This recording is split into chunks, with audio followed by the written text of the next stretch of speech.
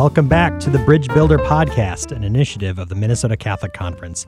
In each episode of the Bridge Builder, we help you connect your faith to life and discipleship in the public arena. I'm Jason Adkins, Executive Director of the Minnesota Catholic Conference, and joining me in studio is my co-host of the Bridge Builder Podcast, Rachel Herbeck, our Minnesota Catholic Conference Policy and Outreach Coordinator. Great to be here, Jason. These are always fun. It's a delight. First, a big thank you to Relevant Radio 1330 AM for use of their recording studio, and to our sponsor for this edition of the Bridge Builder Podcast, the Knights of Columbus Minnesota State Council. The Knights of Columbus are building the domestic church. Today, we're here to chat a little bit about what our broken immigration system looks like on the ground. What impact is it having on real people and real families? And we're blessed today to speak with a Minnesota Catholic, Lisa Kramer, joining us from Southwest Minnesota, where Lisa has answered the call to be a faithful citizen and really embraced the directive, the challenge to be a faithful citizen, live her discipleship, and she's created an organization called Familias Juntas, or Families Together. So we'll talk with Lisa today about that organization, her drive to help immigrants and immigrant families, and what she sees of our broken immigration system from on the ground in Southwest Minnesota. In our Classic Catholic Social Teaching segment, we're discussing the encyclical of Pope Pius XI from 1937, Mit brennender Sorge, of burning concern, a surprisingly and unfortunately timely encyclical about the challenges the church in Germany was facing prior to World War II with the Nazi regime and dealing with the fallout of the impact of the Nazi regime on German society. Finally, in our Bricklayer segment, Rachel will tell us a little bit about some practical tips we can do to live out our faithful citizenship today. What can we expect in the Bricklayer segment, Rachel? Yeah, so many of you may have joined us at Catholics at the Capitol. And so now that has passed, we want to talk about how can we keep the momentum going, especially during the legislative session, to really join together as Catholics, not just for one day, but continuously, and to keep up those relationships with legislators. So we're going to talk about keeping that momentum going during the rest of the session with other people in your area. Faithful citizenship is not something you do in the early part of November with the ballot box. Right. It's a year-round activity, right? Mm-hmm. Absolutely. Fantastic. Well, joining us on the line now, snowed in at her home in southern Minnesota, is Lisa Kramer, the head of Familias Juntas. Lisa, welcome. Thank you. Thank you both for inviting me. Wonderful. It's great to be with you. Thank you for your work in the mission field and on behalf of the vulnerable in our society, the migrants and those seeking a better life and just trying to build a better life for themselves here in Minnesota.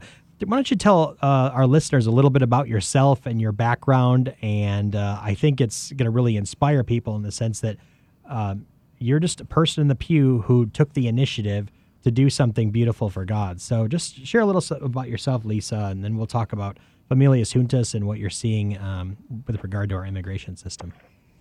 Okay, well, I really think of myself as just a very ordinary mom, farm wife, and now I'm a grandma, too. So I came into the Catholic Church in 1996, and I was raised in a very faithful Lutheran family before that.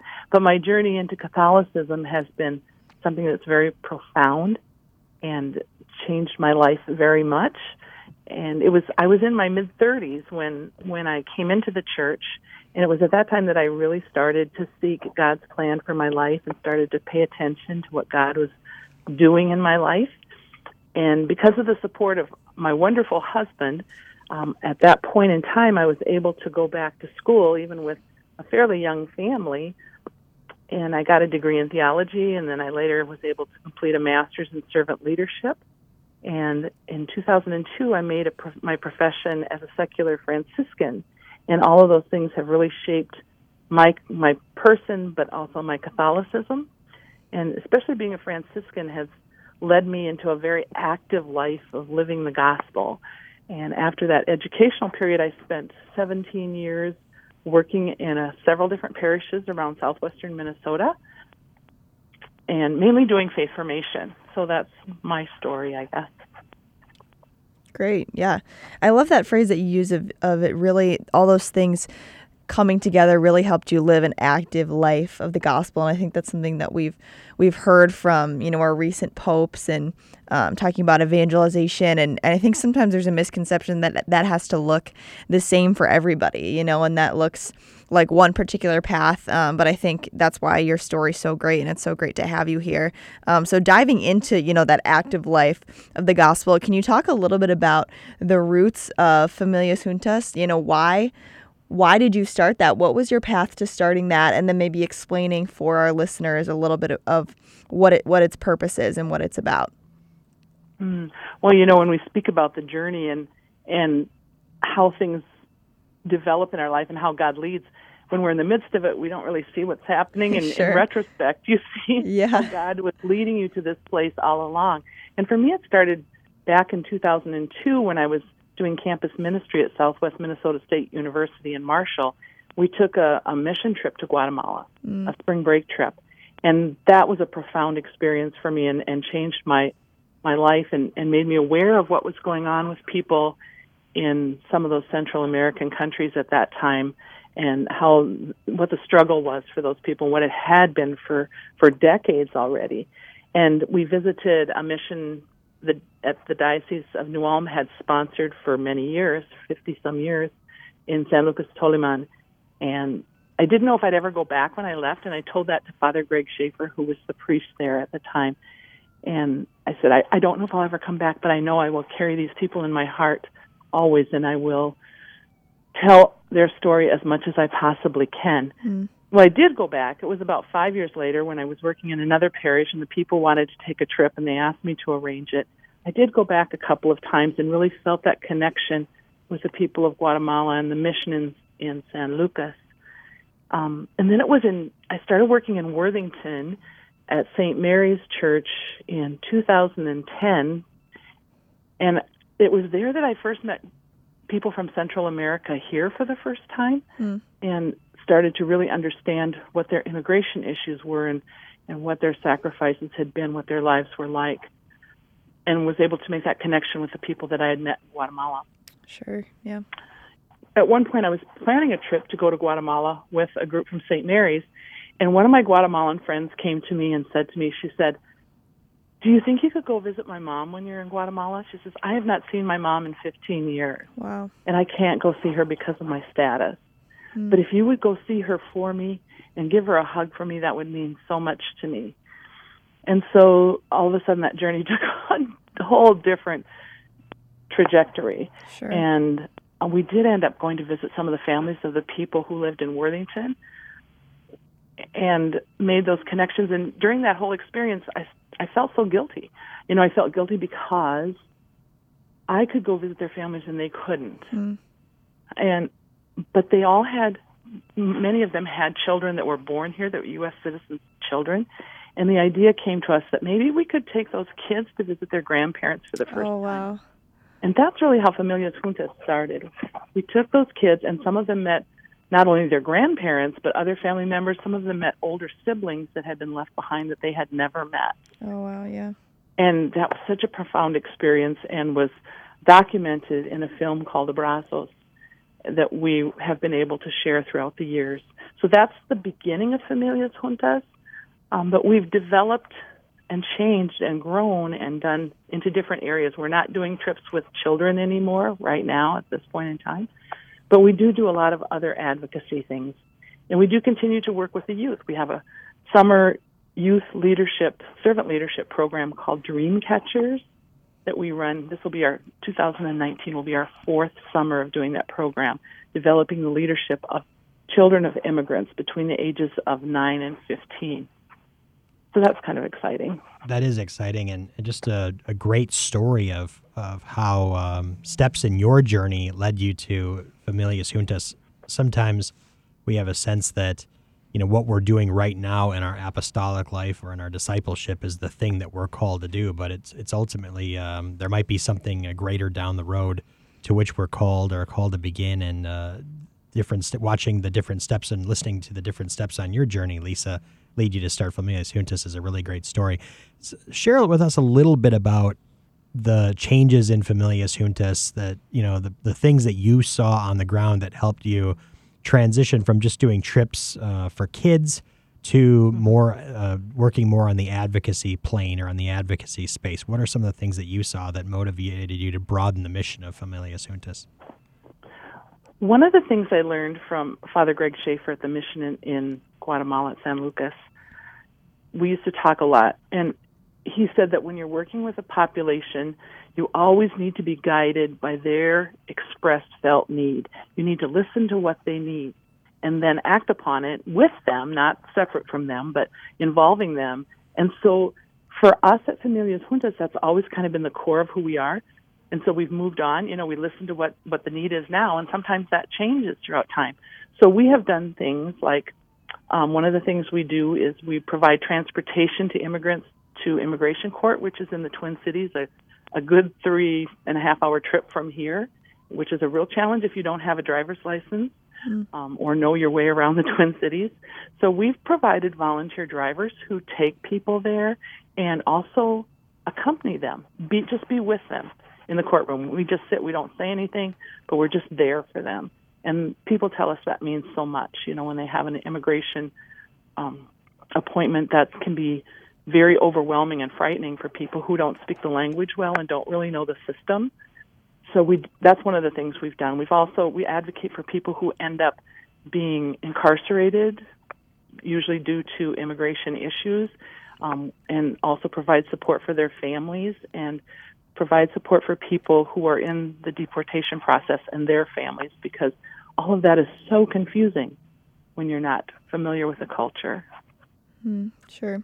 And I love those examples because, it just shows even within, your organization of what you're doing, in your corner of the vineyard, just the diversity of ways that, of needs to be filled, ways to advocate for people, ways to get involved. And so just even the creativity, you say among the changing need and how do we fill these changing needs, for people. So I think that's awesome. And so on the advocacy side, as Jason was saying, I think for a lot of people, advocacy in general is a hard concept to grasp. It's scary. It seems like, then I have to go to DC or I have to do this or do that. So can you tell a little bit about your experience with advocacy and, talk a little bit about what has been the most effective things that you've done in advocacy or that your organization has done on such a difficult issue like immigration? Mm-hmm. One of the things I think I've learned is that I never thought, even as a U.S. citizen, because I'm not a politician, I'm not into that kind of stuff, I'm not in a powerful position in any way, I thought I had no power, but I found out that's not true. Mm-hmm. I have a lot more ability to advocate for people than I realized. And I've seen so many examples of people who are trying to maybe get something that's rightfully theirs or be listened to so that they can take care of something in their lives, and they're not respected and they're not listened to. And someone like myself or one of our volunteers can go to into that same situation with them, and all of a sudden it's different, which makes me very angry because I think everybody should be listened to and respected. But sometimes we have the ability to use our powers, little as it may seem to us, to help others to be listened to. And that's just something very simple that anybody in our society can do. Mm-hmm. Yeah, we talk about being a voice for the voiceless, and it sounds like a nice slogan, but it's really making it concrete. That's one of the important calls of the church, especially with a preferential option for the poor, is to reach out and be that voice for those who can't speak for themselves or don't know how, and then help them to do so. So thank you for what you're doing. Yeah, absolutely. And I think it's not just being a voice for the voiceless, although we're often called to do that, but also to try and find opportunities for them to speak their own voice, because they can do that. And if they're given the opportunity, people's stories are very, very powerful, and they need to be heard. And so the more we can allow people to tell their own stories, the more it changes the hearts of those listening to them. Indeed. People, you need to see beyond the spread. In public policy, sometimes we need to look beyond the spreadsheets and the numbers and hear the actual voice of the people who are impacted by our policies. And you've done a great job with that. And we've partnered in events in the past where you've helped us share those stories with elected officials. So thank you for that. Lisa, what's one thing that people need to know about the broken immigration system? If there's one thing among the many challenges and problems, what would you want our listeners to hear? Those that maybe haven't gotten involved in the issue for whatever reason, but what's the one thing that they need to hear that might compel them to look at the issue differently or move from supportive of immigration reform to really committed to working for it? I think people need to understand that our system really is broken and that it does need reform very, very badly. Very often people will say to me when they hear I'm working with people who are undocumented, they say, well, why don't they just come here legally? Or if they've been here 20 or 30 years, why don't they just go down and file the paperwork and become legal? People don't realize that that's not a possibility for a lot of our immigrants because there is no path, there is no line for them to get into. Even for people who have lived here a really long time, people who have lived in the shadows and worked quietly some of the worst jobs that we have to offer in this country, people who have raised their children here, they've been faithful in their church and expressed their love for God, and they've not committed any crimes. Those people don't have a path very often. And we need to keep those families together, even though they're very often faced with or threatened by deportation because so many of them have U.S. citizen children. And I see the kids and what they've suffered through and what their concerns are because they know their families are at jeopardy.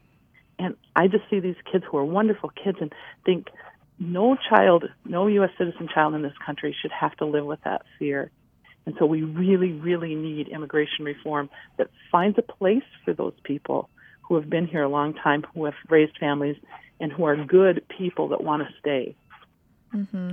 Yeah, the fear of having your parents at any moment taken from you has just got to be unbearable on some level. Mm-hmm. Wow, something you can't even imagine, right? Yeah. And some of the kids have lived through, immigration coming and knocking at their door and having to be the one to talk to them. And so, yeah, kids shouldn't have to do that. They shouldn't have to go through that. Yeah, absolutely. And, a lot of that, too, in some of what you're saying is not only letting our legislators hear those stories, but, we have to encounter those people and hear and enter into their stories as well to really be able to advocate for them so that people are not other to us, but they're really there living lives with us in our communities.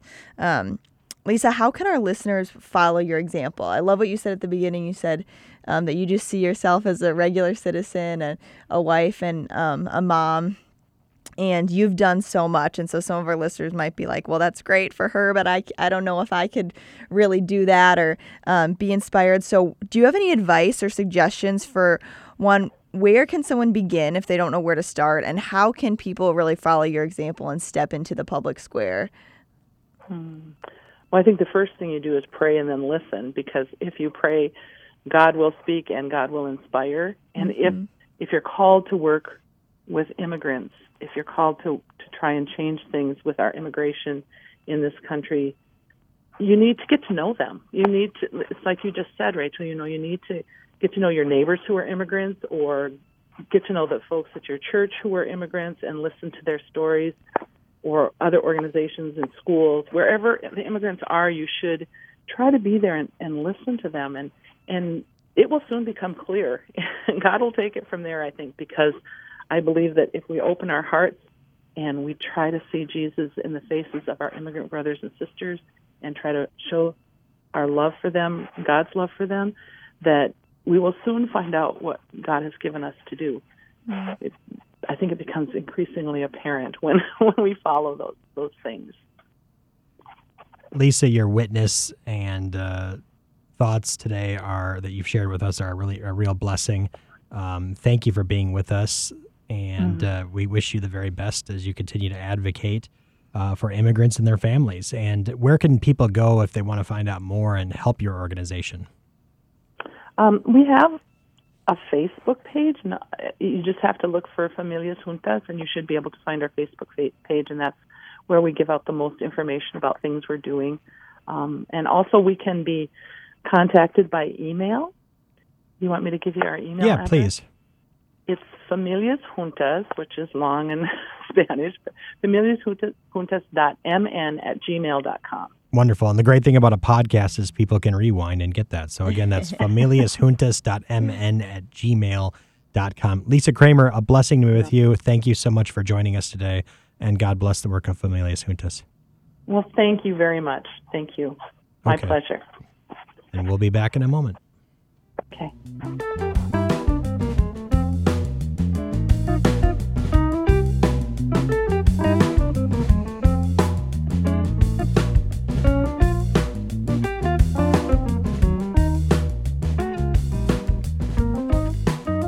Today in our Classic Catholic Social Teaching segment, we're talking about Mit brennender Sorge, of burning concern, would be the translation from the German, an encyclical of Pope Pius XI from 1937. Note the date, 1937. So at the height of the Nazis coming to power in Germany, and at the same time prior to World War II, what was going on in Germany at that time, the historical context matters. In 1933, the new Nazi German government, the church signed what's called a concordat, basically a peace treaty on some level, that shared the reciprocal rights and duties between church and state. The church was facing a hostile, anti-Christian Nazi regime and wanted to protect the rights of the faithful within the context of this anti-Christian regime to practice their faith. And as Pope Pius XI says in the encyclical, not pull out the wheat while attacking the cockle.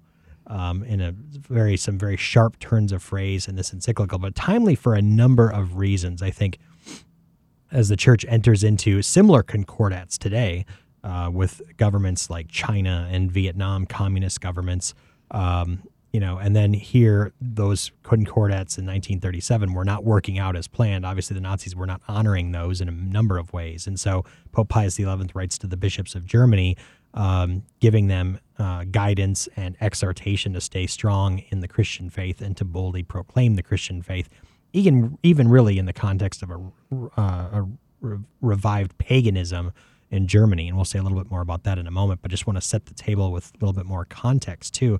So as the church today is entering into concordats with regimes to protect the Christian faithful, to allow the gospel to be preached in countries that are, at least officially on paper, like China, anti-Christian, right? They're communist countries, irreligious. They're bulldozing, in some instances, homes. They just did in Vietnam, a similar communist country in which one of these concordats existed. But at the same time, dealing with a regime, on one side of the political spectrum. Why did Nazism come to power in Germany? There's a number of reasons, of course. One is a reaction to the failure of small L liberalism to provide a stable social order that allowed people to have economic security and peace and prosperity in post-World War I Germany, but at the same time also the rise of Marxism. And despite Nazism being called National Socialism, it was putatively anti-communist as well. And so within the reaction in Germany to that, the strong presence of communism, Nazism came to power. How does the church deal with these issues and challenges from both the right and the left? And I think we're facing somewhat of a similar set of challenges today, which is why I think Pope Pius XI is one of our most important popes to go back and revisit, because we're dealing with a similar breakdown for many in the liberal order, not providing the benefits and the peace and the participation in democratic processes that have been promised. People are disenchanted with it on both right and left. What happens in that context? And it seems that every radical reaction on one side leads to even ever more radical reaction on the other. And where does the church, how does the church transcend that unfortunate polarization in society? And this is one aspect, not speaking so much to challenges on the left from regimes, but on this one, challenges from what was the fascist right. So really a timely encyclical for us as our political system becomes more polarized. People are, again, paying attention to authoritarian politics, particularly with a racial bent to it. And I think that's an important component of this. Is it's a strong stand against anti-Semitism. Yeah, I've actually never read this document before, and so it was great to be able to dive into it for the podcast, particularly. And there were a number of things you mentioned. Pope Pius XI's sharp turns of phrase, and there are many among here. But to echo what you were saying, I love the strength of the document, and I think the particularity of the strength and into not in a disrespectful way, but a way that really communicates through the whole document to the bishops, we're not going to back down on what we know is the best for our people in Germany. And it provides really I felt a hopeful sense reading this document, for our current times. The strength of the language was really encouraging and inspiring, and I think is something that makes Pope Pius XI someone to look back at. And it really speaks to this question of identity that we've talked about on the podcast before, right? Like Nazism shaping what it believed to be German identity, pre-Christian, and he talks about that, the sort of pre-Christian romanticization with a pre-Christian past in Germany rooted in pagan Norse mythology, right? The classics anthem of the Nazi regime, Wagner's Ride of the Valkyries, right? This sort of romantic notion of a pre-Christian pagan past, which again you see in our culture today, this sort of romantic sense that before Christianity came, before our Christian societies, there was this pre-Christian, pre-Columbian romantic past that we need to get back to. So you see these questions of identity coming out again and again. Who are we as a people? Is it in race? Is it in some pre-Christian culture? There's some identity of blood and soil nationalism. Right. Or is it really in our Christian identity, that the way in which Christianity has shaped German culture? So what's the true identity? And Pope Pius XI is saying you can be German, but part of being German is being Christian and not neglecting our past and forging an authentic German identity rooted in Christians or Germany's Christian past. And that's really where the nations of Europe, we know nations and the way nations came to be in Europe, the modern nations, precisely because they trace their date to the founding of the bringing of the gospel to those places. And that's an important theme in this encyclical. Yeah, and to go off that point, there was one just little paragraph that I really liked going off that point. He says, whoever exalts race or the people or the state or a particular form of state or the depositories of power or any other fundamental value of the human community, however necessary and honorable be their function in worldly things, whoever raises these notions above their standard value and divinizes them to an idolatrous level,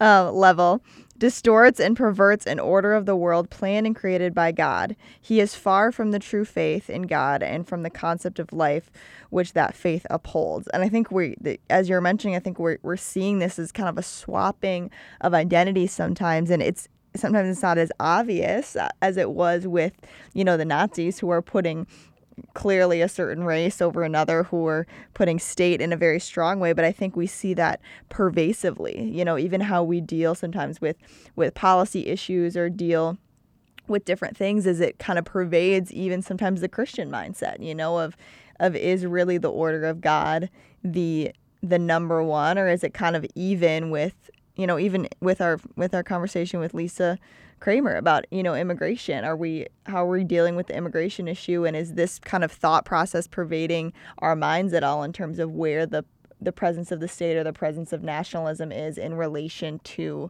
where we're putting the principles of God?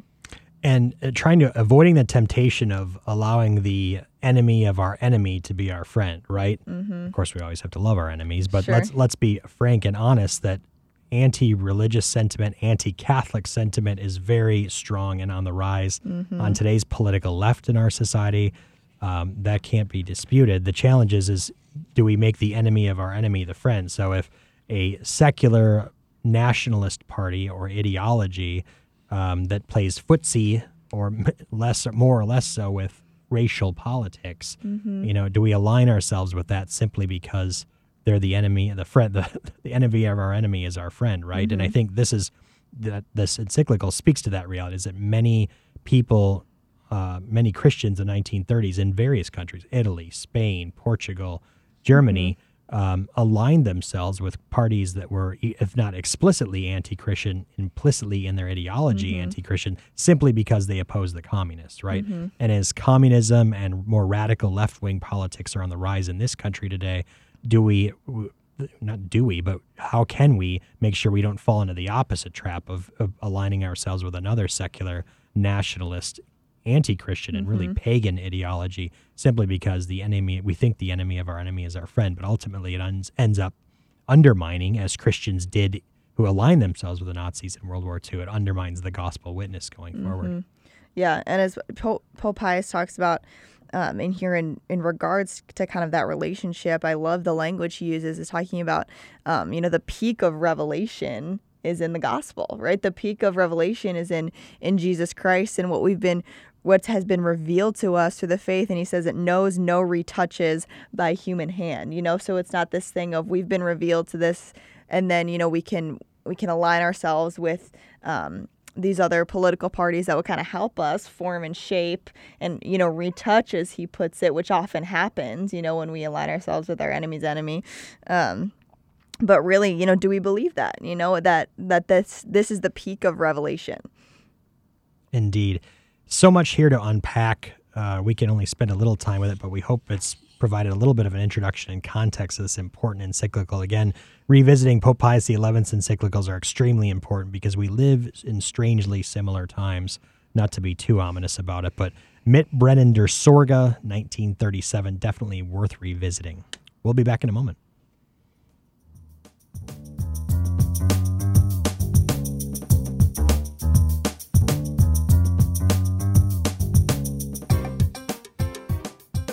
Never willing to leave Catholics without something practical to do in our Bridge Builder podcast. We have the bricklayer segment. We got to build a robust social order that protects life and dignity at all stages from conception to natural death.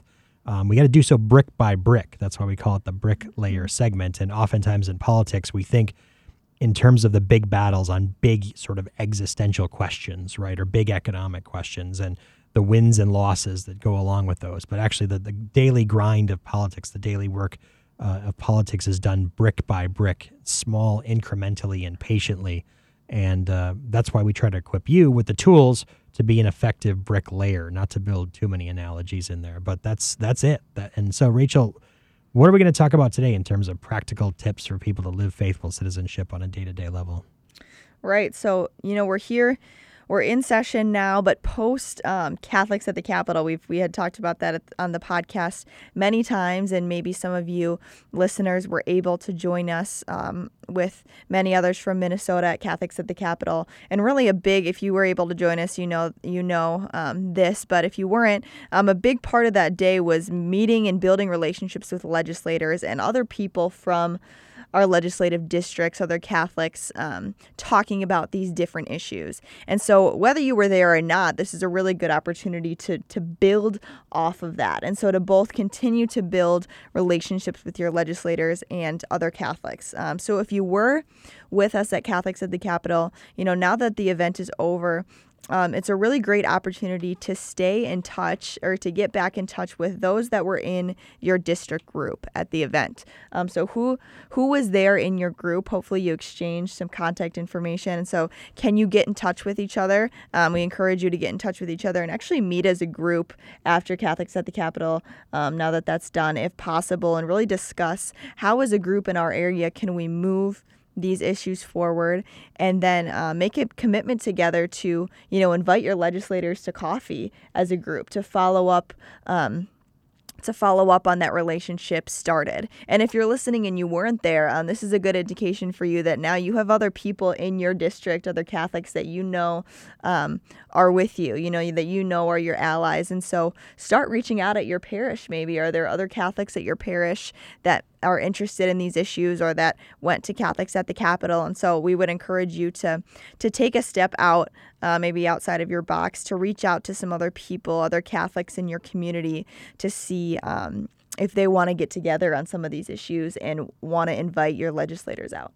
That's right. Out of sight, out of mind comes to my mind here, right? In the sense that if your legislator is not hearing from you and your concerns, then they're going to forget about those concerns, right? And so it's perfectly legitimate after Catholics at the Capitol to keep that relationship going. Or if you've made a couple of phone calls, continue to make phone calls. Not in an overbearing way or an overburdensome way, but at the same time, it's perfectly legitimate for people to maintain regular communications, and you are not bugging them. Yeah, no. Right? They need to hear from you. They need to be reminded about commitments they've made to you on legislation. They need to be informed about new legislation that hasn't been on their radar. Constituent contacts with legislators are so important, and there's not that many of them. I mean, people are really surprised. They think the phone that the Capitol's ringing off the hook, and it really isn't. So Right. a few committed voices can really, really make the difference with a state legislator. And just because Catholics at the Capitol is over doesn't mean the work and the advocacy and the involvement is over, right? It's not, as we said at the beginning, is not just one day to be a faithful citizen, but we're still in session here. You know, some of the issues that we talked about even at Catholics at the Capitol, we're still working on them, you know, and so session is still going, and so there's still chances to advocate on specific issues, and it's still a great time to continuously make your voices heard. And legislators, oftentimes, every Saturday morning in district, they'll meet at a certain coffee shop and just hear people's concerns. They've got town halls. So you don't necessarily even have to set it up. You can just show up if you're on your legislator's email list, which is another great reminder, as most legislators, if not all, have an email list that you can sign up for and receive regular updates from them about what and then you know what they're really concerned about and really looking at as well. And that's really easy because you can just go to their page on the Minnesota House or the Minnesota Senate website, and all of them have a tab that's an option that says join my email list. So that's a really easy way to do that. So we've given you a lot in this little segment to do and to take step forward to keep building those bridges and laying those bricks. So go ahead and do it. Rachel does an amazing job helping people live their faith in the public arena. Thank you, Rachel, for all the great work that you're doing both at the Capitol and in parishes and with people in the pew. If you've got ideas, questions, concerns about how to be an effective, faithful citizen, give us a call. Visit our website, mncatholic.org. Give Rachel a call at our number, 651-227-8777, and she can talk you through the basics. It's a lot easier than you think. Again, a big thank you to Relevant Radio 1330 AM and our sponsor, the Minnesota State Council of the Knights of Columbus. The Knights of Columbus are building the domestic church. And thank you for listening. Make sure to share this podcast with all of your friends and family and even some of your enemies as well. They might benefit too. What better way to love your enemy than share with them the Minnesota Catholic Converts Bridge Builder podcast? And what better way to end a podcast of great conversation than with great sacred music? Here is Hymnus Angelicus with angelic hymns in remembrance of Saint Scholastica, whose feast day is February 10th. Saint Scholastica and her twin brother Saint Benedict lived in the 5th century. Scholastica, like her brother, also took religious vows to the Benedictine order. Here is the Gregorian Chant Schola of St. John's Abbey and University performing Hymnus Angelicus. Thanks very much. God bless you.